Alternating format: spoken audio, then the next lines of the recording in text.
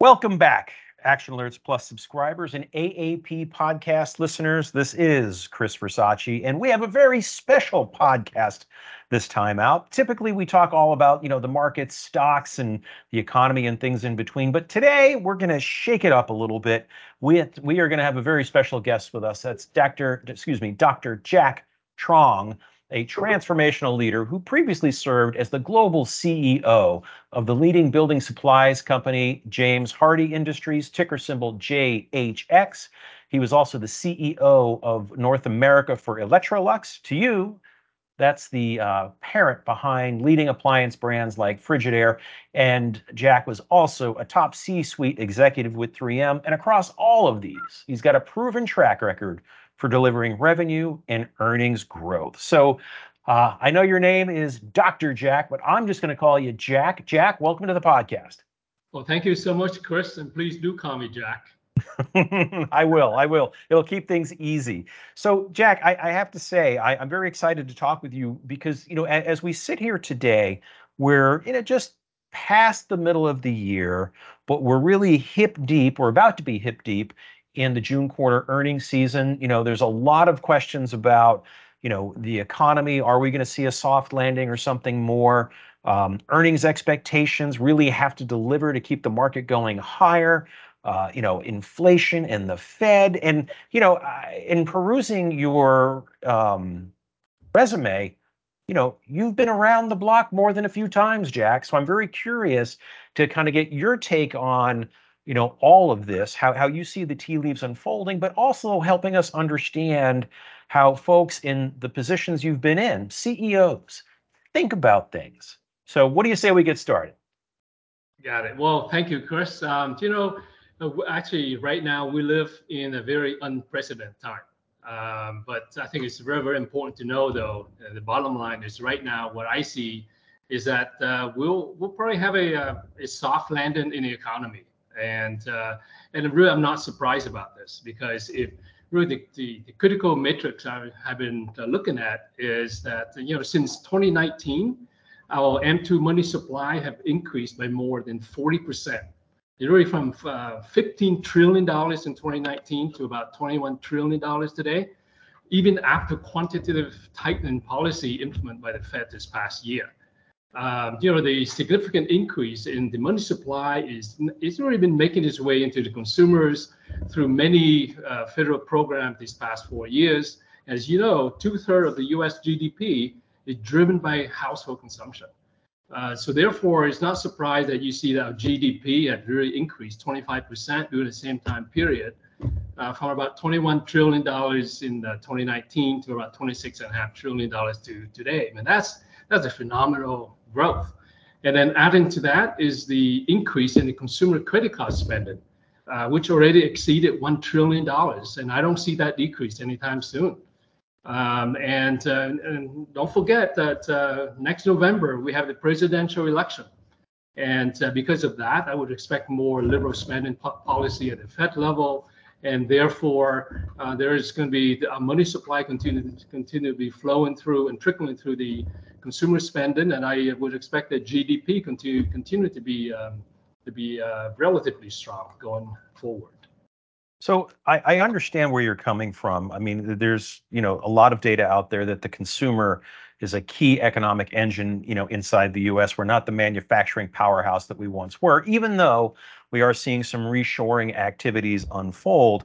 But Jack, how do I understand what we've seen, but there's some concern out there that the cumulative rate hikes by the Fed, the tightening credit standards, could make it a little more difficult for the consumer to spend in the coming quarters like they have in the past. Does that factor into your thinking, or are you seeing something different? Yeah, I mean, first of all, when we talk about the Fed raising interest rate, I mean, to fight inflation, I mean, that is just, I mean, to fight inflation is not just a one-dimensional solution. To me, that had to be done holistically. It really, I see the three-pronged approach, because right now our economy is so much different compared to what it was in 1980 during the Volcker era. So really to approach the inflation attenuation policy here is that you got to approach it not only from the monetary policy, which is what the Fed has been doing, raising rates at a rapid rate, and then you got to approach it from the fiscal policy. You got to make sure we control our spending, and then use our spending correctly, which is really about using our budget to bring manufacturing back to this country.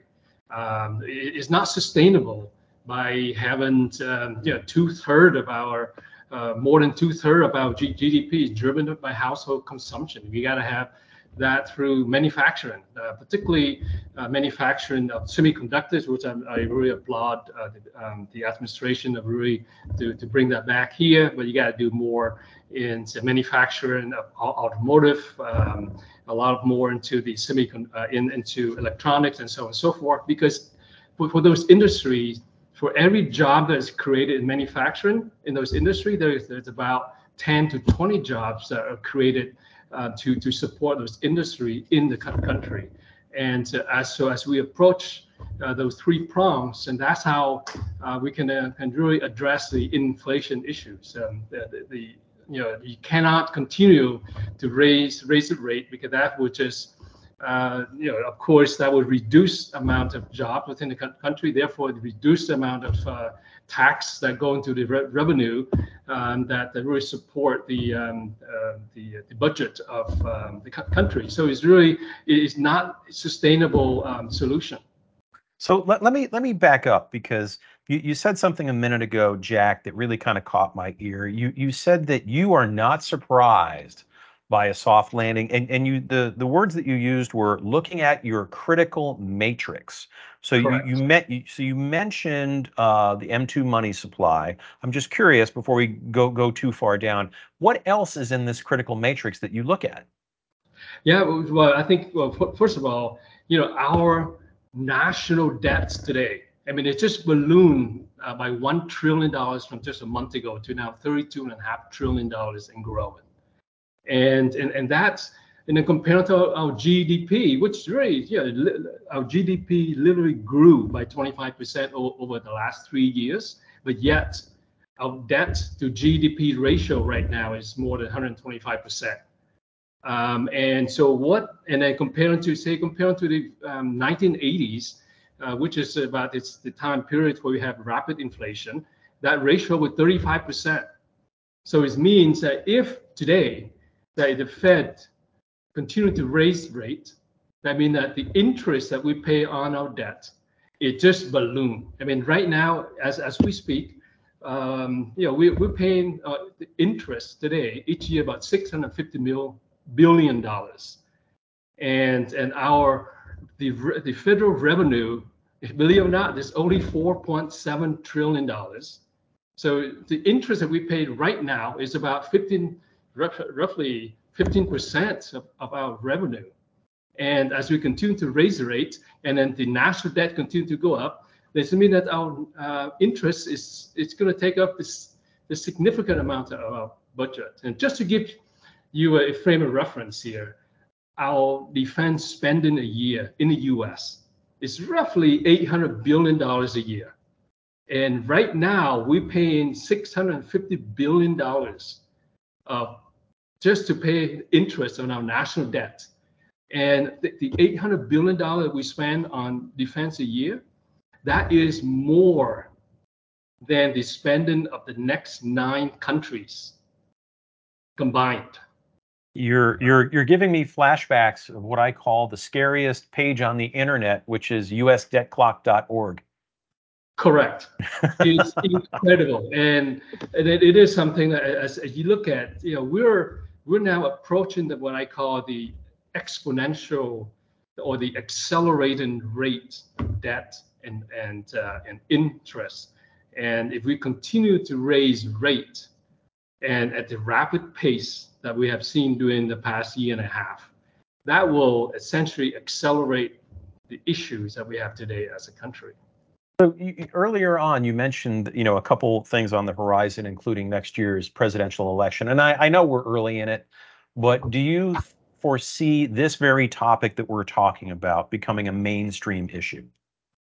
Well, I thought a mainstream issue back in May and early June when we were talking about the gridlock in Washington with the debt ceiling crisis.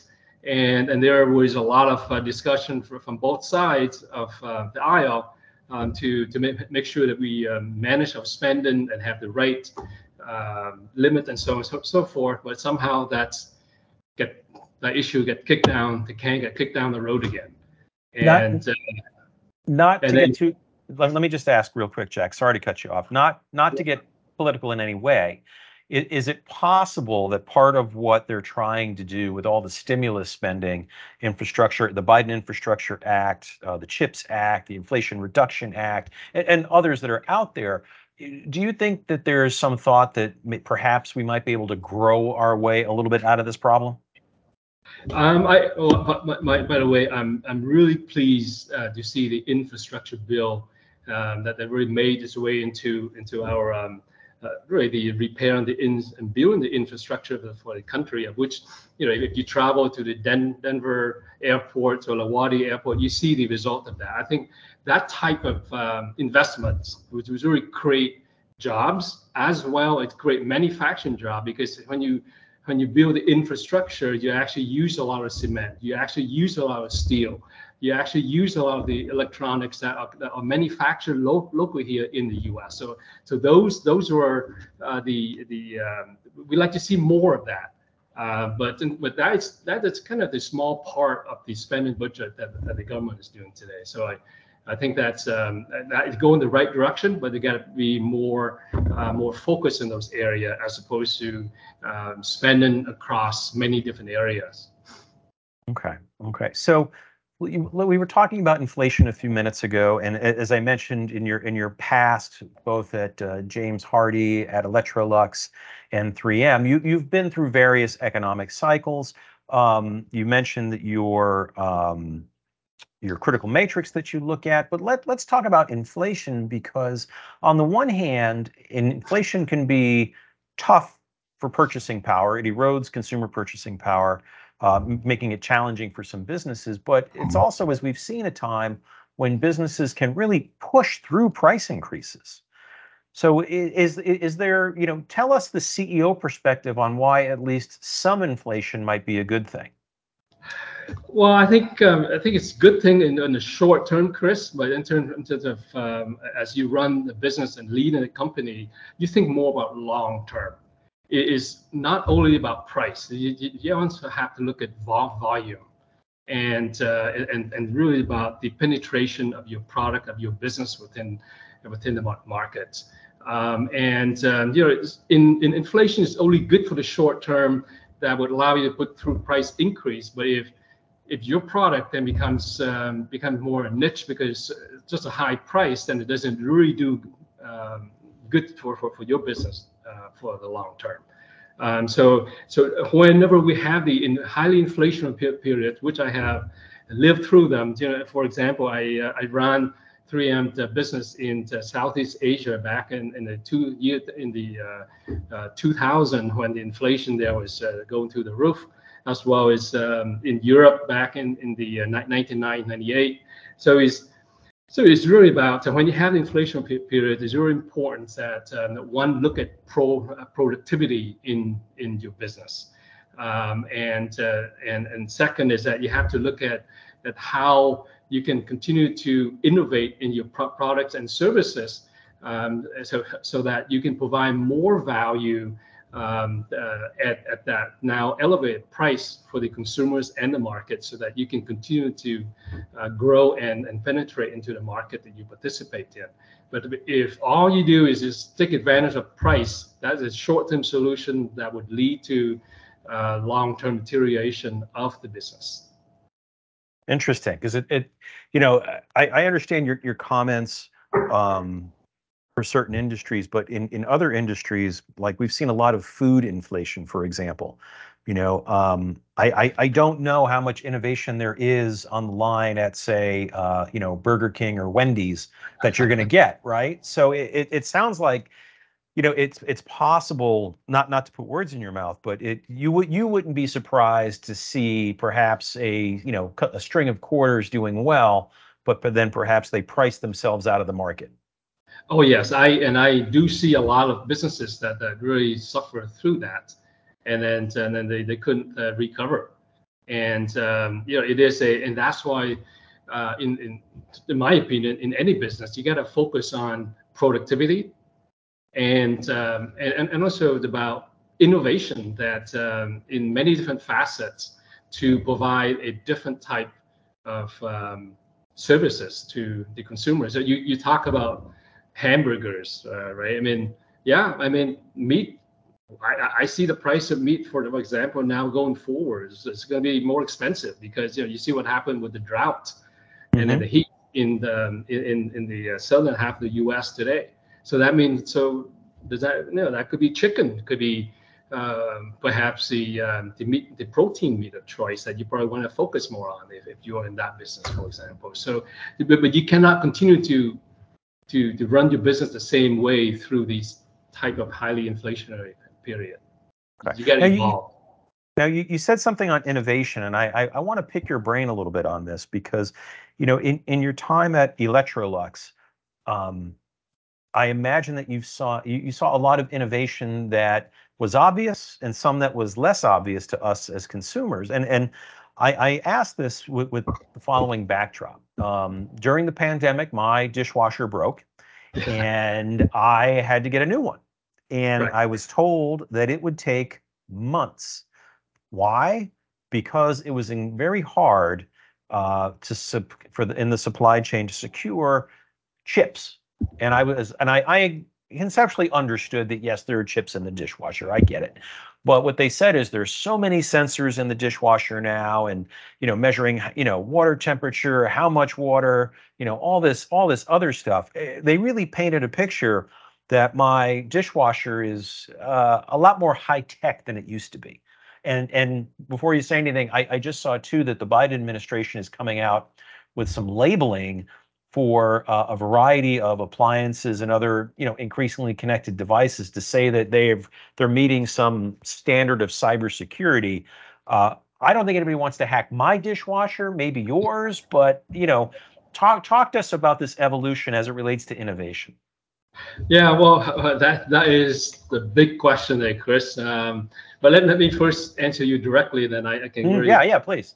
Yeah, I think I don't think I have to worry too much about cybersecurity in the dishwasher, but you do worry about cybersecurity in the refrigerator and then and perhaps the oven, because there's right now there for at least I would say for the last 8-10 years that you see a lot of refrigerators now that we actually have cameras and sensors in your refrigerator as well as in your oven, and the key part of that is really about allow you to as a consumer that if you're busy, you're working, and would allow you to cook something at home while you're not there, and with the cameras allow you, for example, you're baking a turkey and you're not at home, but this way you can, through the internet of things, you can start your oven, and then you with the camera and this allow you to look at it and say, hey, is that really ready or not?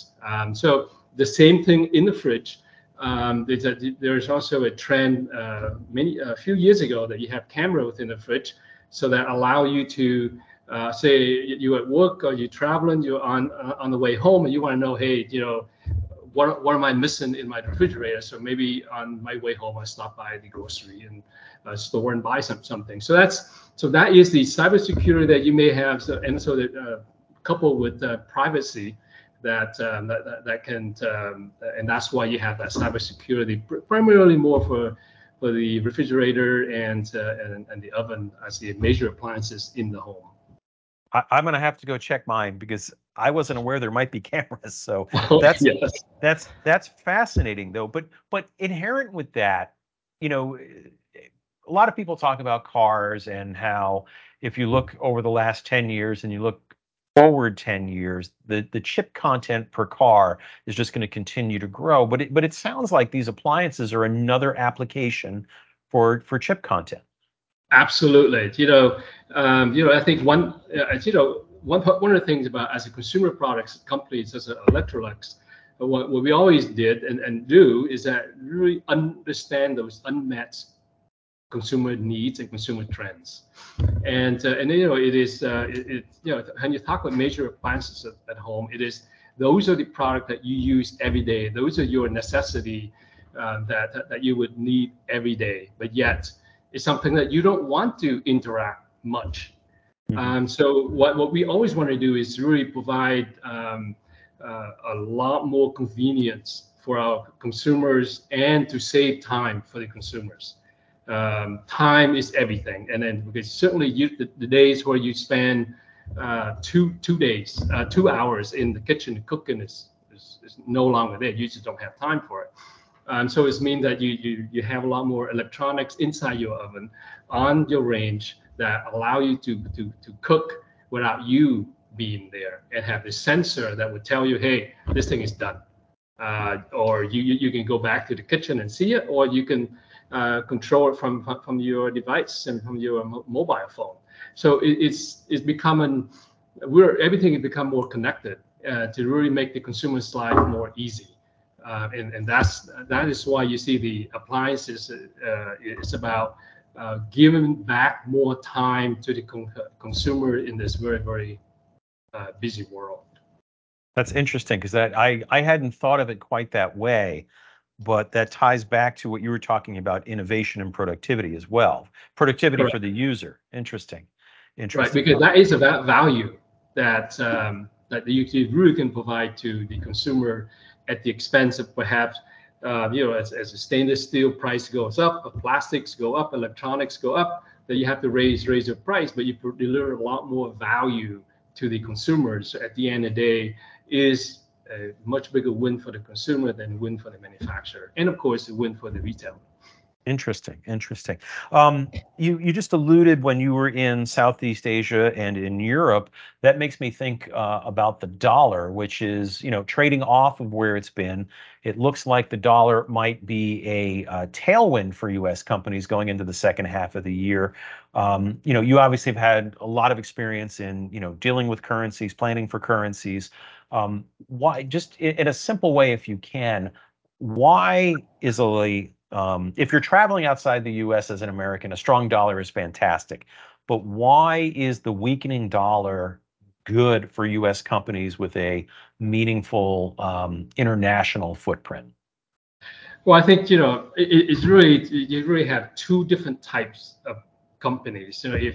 If you have companies that have local manufacturing in local markets that you participate in, then it really doesn't matter what type of inflation you have, because you have a natural hedge in how you run your business, because you have local manufacturing, local supply chain to support the demand for your local markets. So it's mean that whatever the change in the currency doesn't really matter much, particularly over a little bit medium to longer term cycle.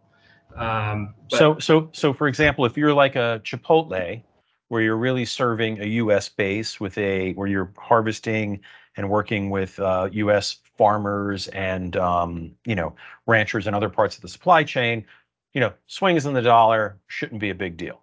Shouldn't be a Okay. big deal. And also that's pretty similar to what happened at Electrolux and also at James Hardie, is that, and also for the most part, a lot of the business at 3M is that the local production serve the local market. So you have the natural hedge against fluctuation in currency.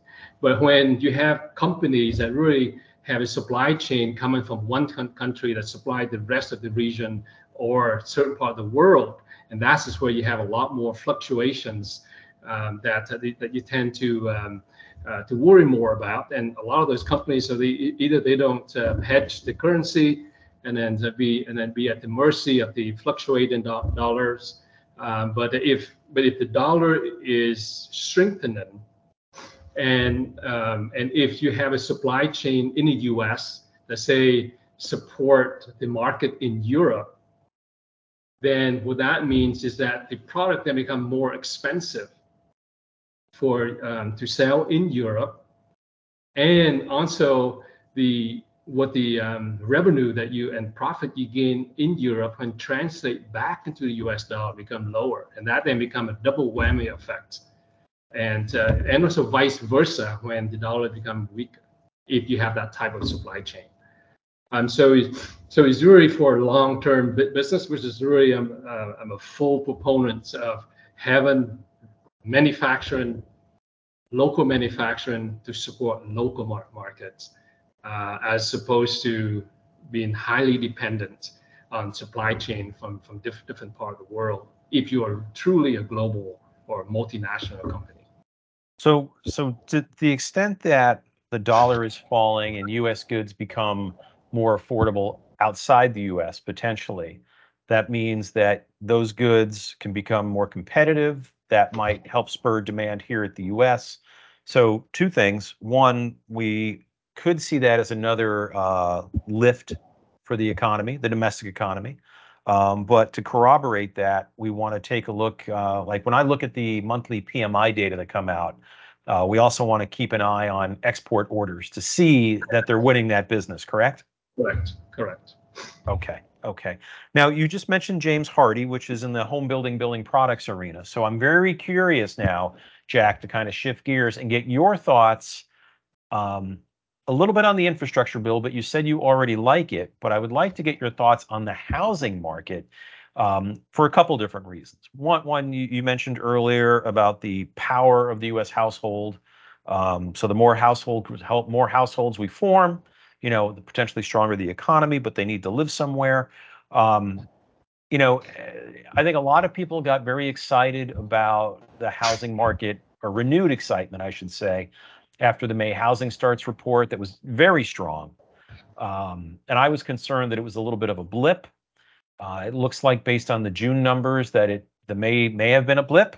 And I noted too that we're seeing the number of homes under construction at the end of June is weaker than May, which is weaker than April. So the number of homes actually being built as we speak is a little bit lower. So as someone who worked in that market with James Hardie, what's your take on it? When do you think the housing market might rebound? And is there anything that folks like I might be missing, just as it relates to the housing market? Right. I think the data that just came out this morning in terms of the housing starts and completion for the month of June, I think all of those data, of course, in my opinion, is kind of noise. Okay. Yes, and here's why. Here's how I think about the housing markets. The housing market, in my view, is really the total market that have the existing homes, the number of homes today, plus the new home construction. Okay, so just to give you a magnitude, there is currently about 130 million homes in the US today. And 2/3 of that, which is about 85 million homes, are owner occupied. Okay. And if you look at the new home construction data, which is kind of what a lot of people hear about in the news, okay, well, there's about 1.5 million homes start new construction today. Just to think about the magnitude, 1.5 million compared to say 130 million existing home in the US today, just a little more than 1%. Right. New home been built that add on to the existing home each year. But don't forget that a little bit more than 1% a year of homes or destroyed through because it's so old, and also through fire and flood. So the amount of new home construction added to what I call the total housing market in the U.S. is really small. And then when you break that down a little bit more, is that so you have about 1.5 million start in the U.S., and of which about 900,000 of that single family homes. Okay, so it's really, again, that's a very small number, and then if you look now, so that's the overall housing market, and then you look at the sales of home in the U.S. today. So as of now, this year, 2023, we're, there's about roughly 4.2 million homes are sold, and existing home, and about 700,000 new construction homes are sold. And so that's to give you the relative magnitude. So new home construction is a very small part of the total, and so that's another piece of key information here. And then if you peel back to 2 years ago, to 2021, when we just came up with the pandemic, when the total housing market went berserk, is that you have the existing home sales in the U.S. in 2021, just 2 years ago, is 6.1 million homes. Now it's down to 4.2. And then new home construction sold in 2019, 2 years ago, was 800,000. Now it's down to 700,000. So you can see when you see the data on new home construction, it's just a very small part of the total housing market. And so what does that mean? What it means is that the U.S. today, we have about 3 to 4 million homes that are in shortage. So there is that big latent demand out there.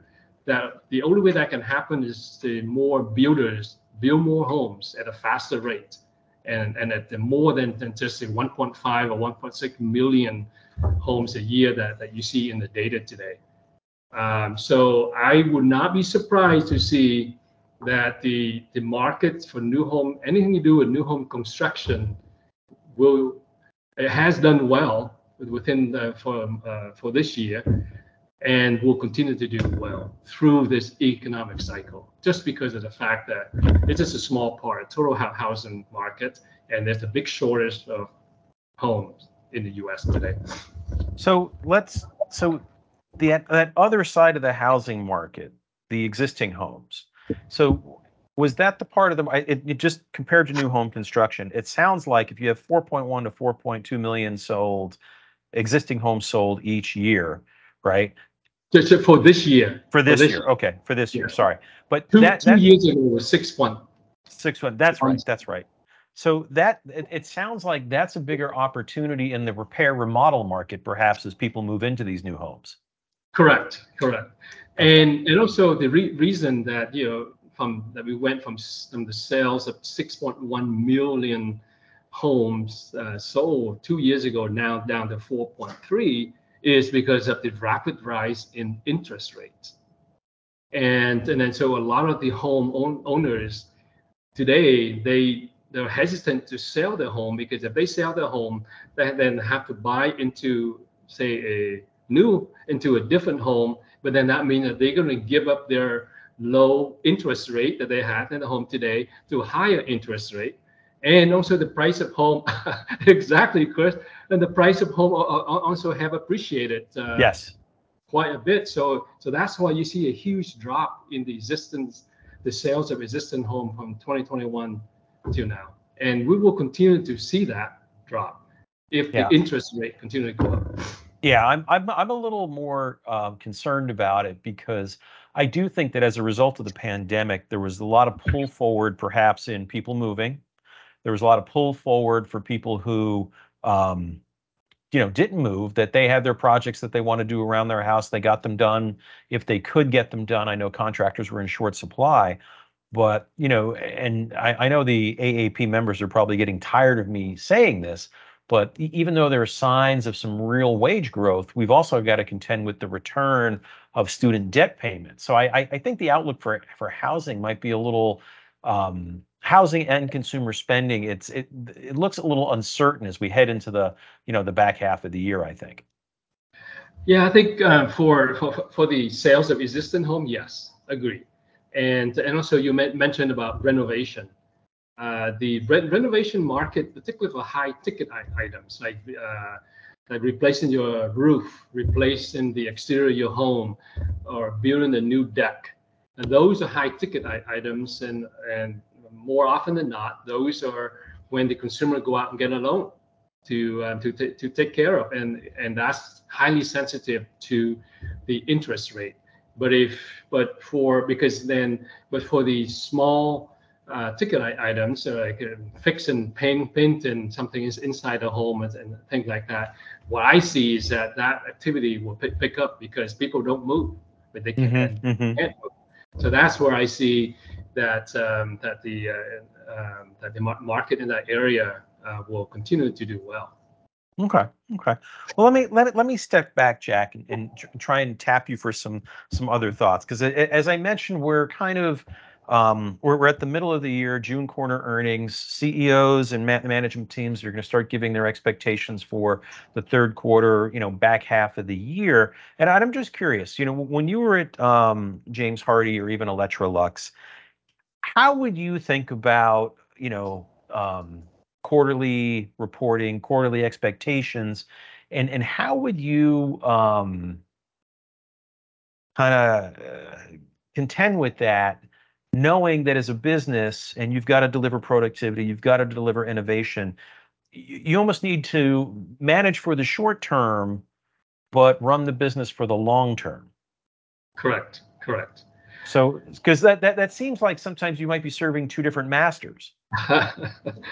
Yeah, yeah. I mean, it's true, but I think, but this is where it's very, very important for any company who want to be, yeah, because the key for any public company or even privately held company, credibility is so important. And as a CEO, you just cannot miss and your guidance. So we say, so that's why it's so important that any company that want to be successful, they have to be very close to the customers. The customers are the one that actually buy product directly from you that you actually ship and then get paid for. And that's one thing because that will help you deliver on your short term results. That you have a much better visibility and clarity on your revenue, and then the mix of revenue you have, and then you couple that with your productivity and cost management, you should be in a good position to give certain guidance. And then of course manage for the long term. You have to make sure that you are focused on the true end users or the consumers of your product, because if as you continue to grow your build the growth plan for your company, you have to be able to deliver more value of your products to the consumers, of the end user, the one that actually use your product and destroy your product to the usage, because that is what will determine the long-term viability of your company or your business. I, So I didn't those, hear I didn't hear anything, Jack, about sandbagging expectations. it's all it's credibility goes both ways. You just cannot lowball the number, and certainly and then exceed it by a mile, and you cannot um, over promise and miss it. It's really about having the right consistently good range and then deliver on that. That's most important, because at the end of the day, is it's all about gaining the credibility with the investors and with the markets that would increase the value of your business or the company over time. So for those folks who are listening, who are maybe new investors, or even seasoned ones, given your insights kind of on the other side of the table, right? Being a CEO, being a leader who's delivered growth, what would you any words of wisdom that you would share to them about what they need to understand as investors, a piece of advice that might help make them more a bit more wise in their decisions. I think really at the end of the day is really you measure the company or the leadership of that company in terms of their credibility. So that's a very, very important. And then the question you would ask is really trying to understand what are the critical few drivers for the company, and so based on that understanding, and then be able to ask the leadership team of those companies, how are you measuring how you progress against those critical few matrix that would drive your business, and then be able to see how well do they deliver on those. And because and if they're focused, that they truly believe and focus on those critical few metrics that drive the business, and then be able to deliver on those, and that's when you know that that team is focused on the right thing and continue to focus on the right thing. Because there's a lot of companies out there that today they're doing this, and then 2 quarters from now they shift to this, and another year from now they shift into this. You just cannot run a sustainable growth, profitable growth company if you keep shifting your direction. Interesting. One follow-up question on that. How do you know, or how can you test to make sure that they're focused on the right metrics for their business? And what I mean by that is, in my time, I've seen a lot of companies talk about how, we're going for market share. We will sacrifice profits and we will make it up later in volume, which never works. Once you start, it's very easy to cut prices for a company. It is Yes, very difficult, other than an inflationary time frame, to raise prices and keep market share, right? It's very tricky.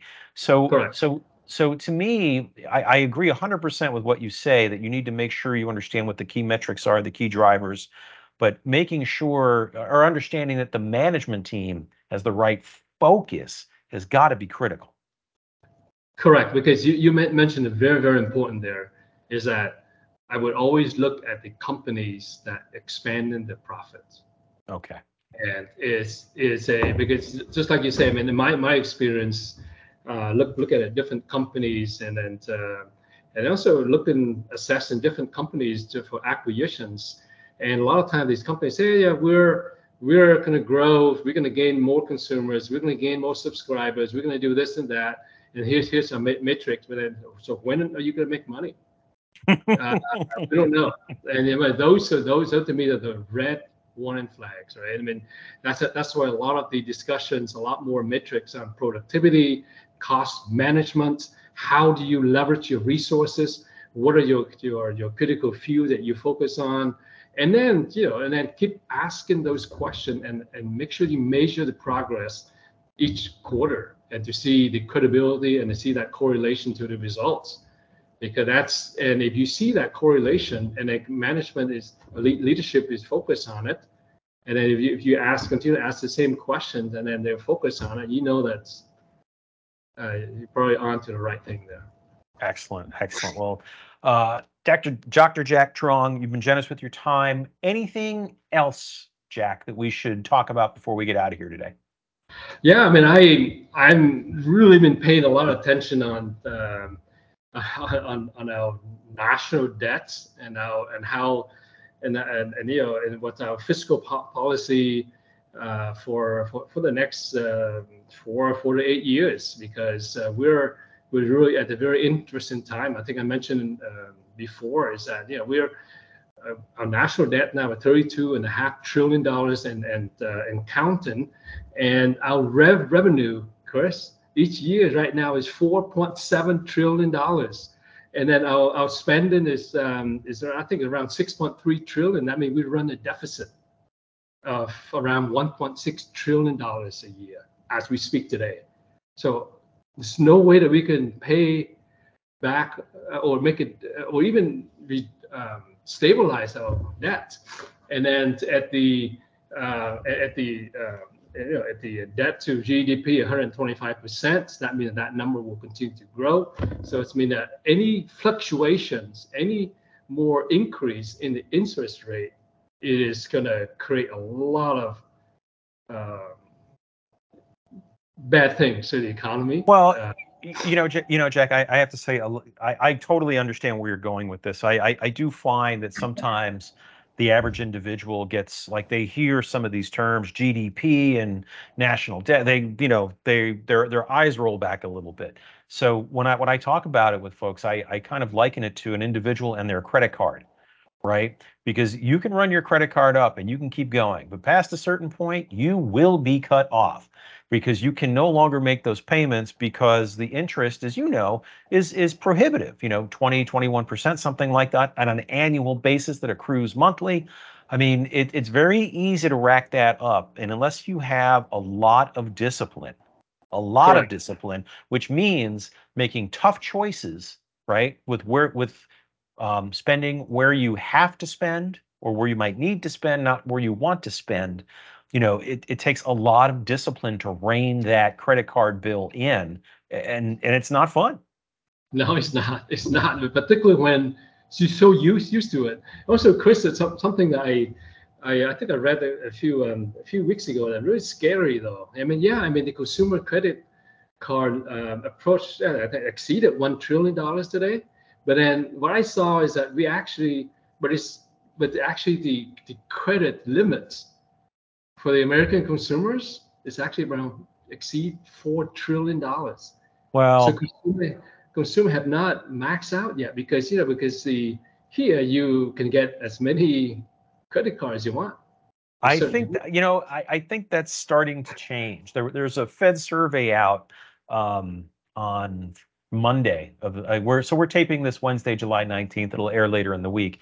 But on Monday, there was a Fed survey that was out that showed how credit applications for certain end markets, housing, automotive, and credit cards, including folks asking for increases to their credit card limit, were turned down.